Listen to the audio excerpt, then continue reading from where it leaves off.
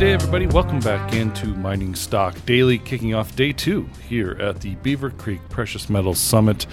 Joining in with Rick Trotman from Barksdale Resources. Barksdale Resources trades on the TSX Venture with BRO and on the OTCQX with BRKCF. Rick, good morning. Good morning. Thanks for having me on the show again. Yeah, this company. It's interesting how this company has evolved a little bit over the last couple of years.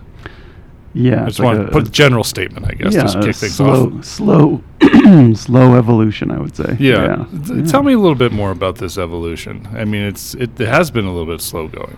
Yeah, so we originally started off as a Arizona-focused exploration company and have been trying to push through permits on our flagship assets there, including Sunnyside, since 2018. And as you can imagine, it's been a long slog. We're getting close to the finish line there, but it's been a slow endeavor. So a couple of years ago, we branched out. We added a project down in Mexico to give us something to do besides permitting and to push forward and to add value. And so we've done that. We drilled a deposit, 2019. 2020 we drilled that deposit, and we're getting to the point of having a resource out on that here soon. But again, a bit of a waiting game. Our consultants are bogged down and losing people. So, it's one of these things where one step forward, two steps back. So, I would say here in the next month or two, we'll kind of hit the pinnacle. We'll finally have some of these things all come together. So we'll have a resource coming out of Mexico. We'll have our permit, touch wood, up in Arizona at Sunnyside. We did receive a permit earlier this year at our San Antonio project near Sunnyside in Arizona. So, we're lining everything up for a spectacular 2023. And so all of this slow-going glacial progress is, going to come to an end, and we'll start barreling forward at mighty speed. Right. Well, I mean, mining is boring at times, right? I mean, in between the news, it's not fast and crazy like a lot of other industries are or are perceived to be, but that's just kind of the name of the game.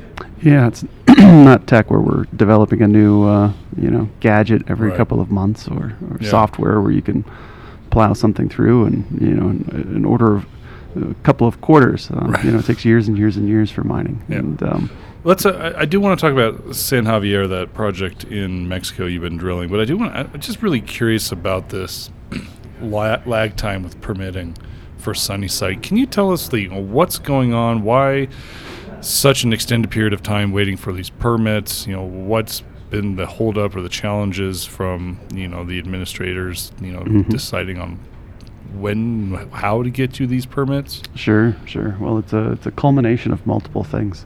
So we have no less than 4 agencies that we deal with.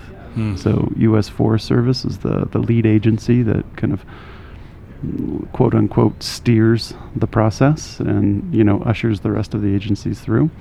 But we do have to deal with the U.S. Fish and Wildlife Service. We have to deal with the Army Corps of Engineers. We have to deal with the State of Arizona Department of Environmental Quality.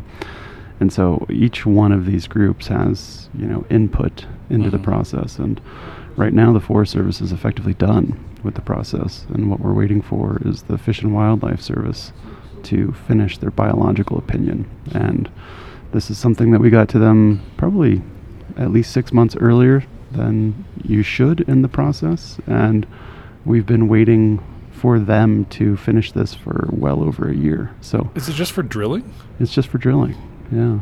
Dear Lord. So all these agencies, they're having the staffing issues that you would typically see in regular industry. Yeah. But then on top of that, you add in, a bunch of folks that are just coasting through and not really incentivized to work, and it's a poor combination. There's no incentive for them to clear their plate, so to speak, right? Because their plate is endlessly full. Yeah. And, they get no appreciation or no additional consideration for doing a good job or getting everything off their plate. The only thing that they hope to avoid through all of these processes is to not mess up and get chastised by superiors.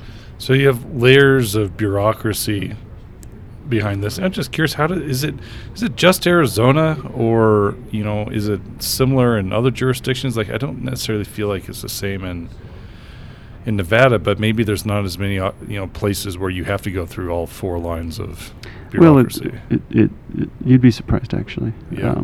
But no, it's all office dependent. So if you go to Nevada, the offices are staffed with folks that have experience working on mining files, and they do that day in and day out. Down in Arizona or in Idaho or Montana or Oregon, California, you get these folks that deal mostly with permitting of new trail systems or grazing rights or all of these types of things that are ancillary to mining, and they really don't have the experience. And in particular, Arizona is not. There's a group of national forests down in Arizona. They're not the coveted national forests. Mm-hmm. So the folks that tend to work at those offices are either, let's just say, not shooting stars within the agency, or they're waiting to do their time before they move to a different forest. Because everyone wants to get to like the Pacific Northwest or Yosemite or a nice national forest. And so, you get a lot of musical chairs. Yeah. So it's tough. Maybe we should wait to air this interview until after those permits in, just so that I don't feel chastised or anything. No, we appreciate the work, but I think there is some honesty behind what you're saying, because you're living it. Like, you are going through the process that you're supposed to. You're doing everything right, and it is that level of bureaucracy that, when you get down to the politics of it all, it just drives people nuts. And it's not just mining; it's almost everything anymore that when you have to do with federal administration. And if you think this is bad, think of how the process looks for actually permitting a mining operation. Yeah, it's even crazier. Yeah. So let's just fast forward and say you get these permits to drill. What does that drilling strategy look like? What are you going to do to really finally get on Sunnyside and going? Because I feel like I've been talking about this project with you for like 5 years.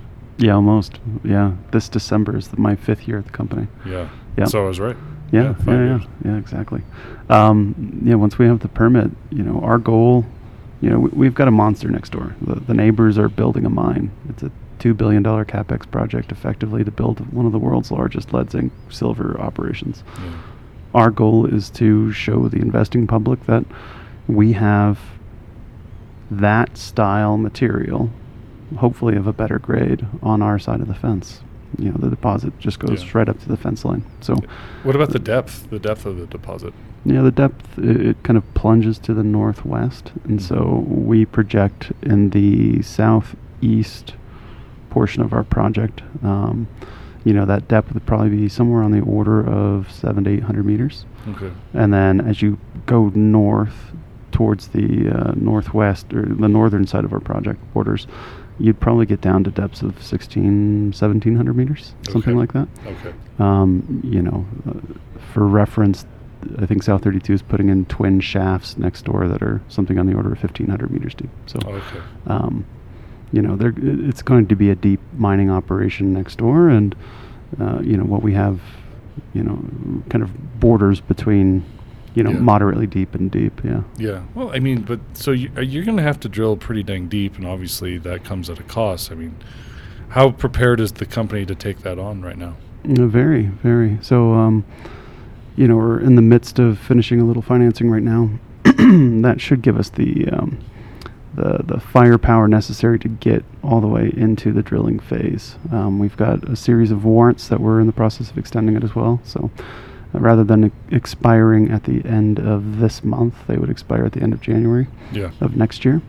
And so we hope to get the permits between now and then, and hopefully those warrants will come through. It's $4.5 million of additional funds. Okay. And so that would give us more than enough money to start drilling. Okay. And with respect to the drilling itself, we're interviewing different drilling companies right now that have directional drilling capacities, as well as the ability to kind of use daughter mother holes to kind of mitigate the cost and the risk of losing holes when we start that process. Okay. So we would drill one deep mother hole, and then as you kind of pull up from the bottom, then Yeah. you'd splinter off and do a series of additional holes off of it. It looks like kind of like a Christmas tree at the end of the day. Right.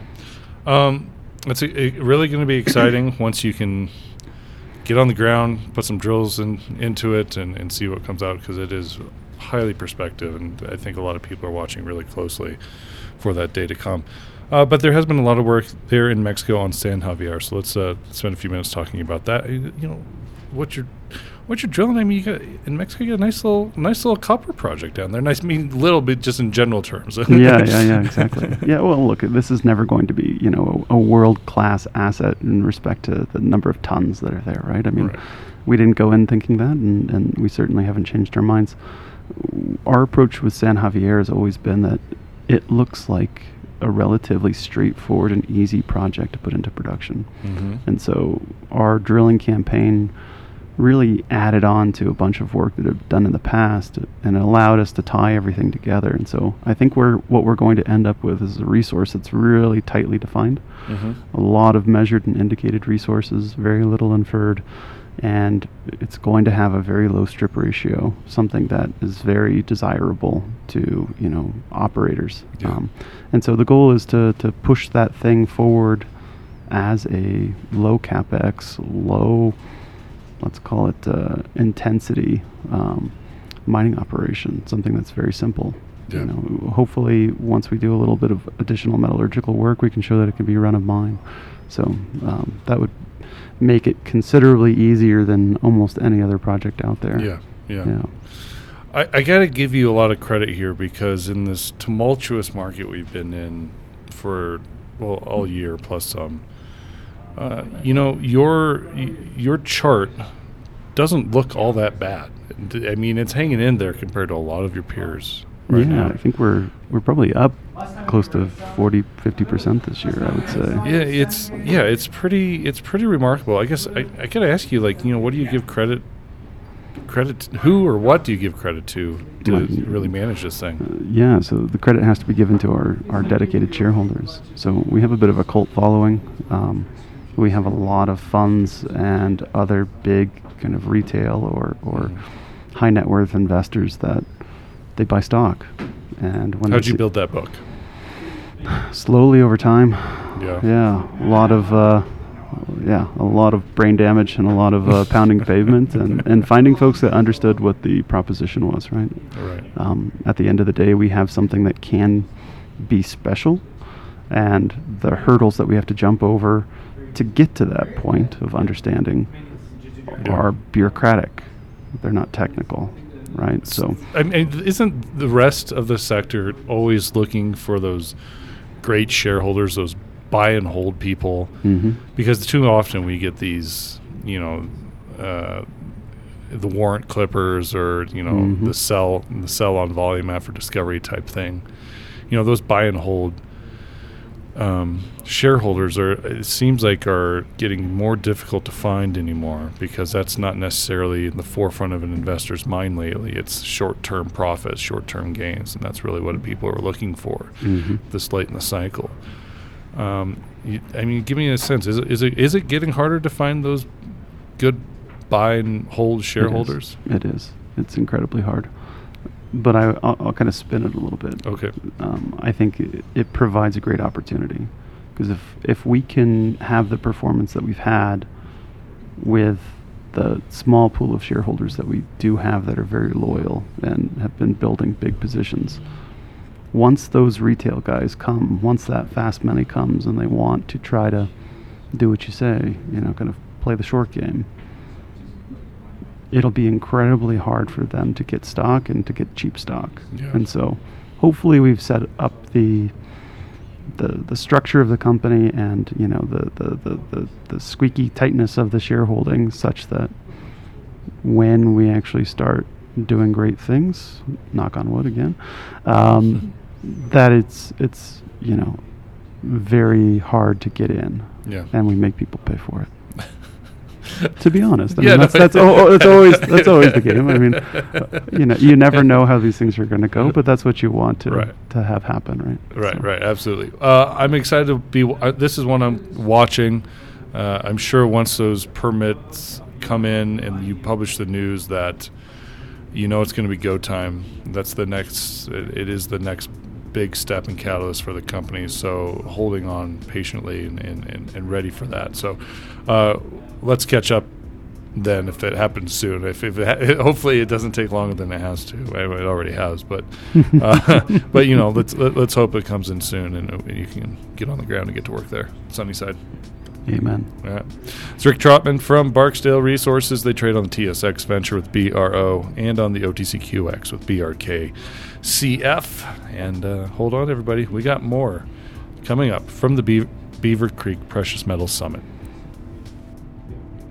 The information presented should not be considered investment advice. Mining Stock Daily and its affiliates are not responsible for any loss arising from any investment decision in connection with the material presented herein. Please do your own research or speak with a licensed financial representative before making any investment decisions.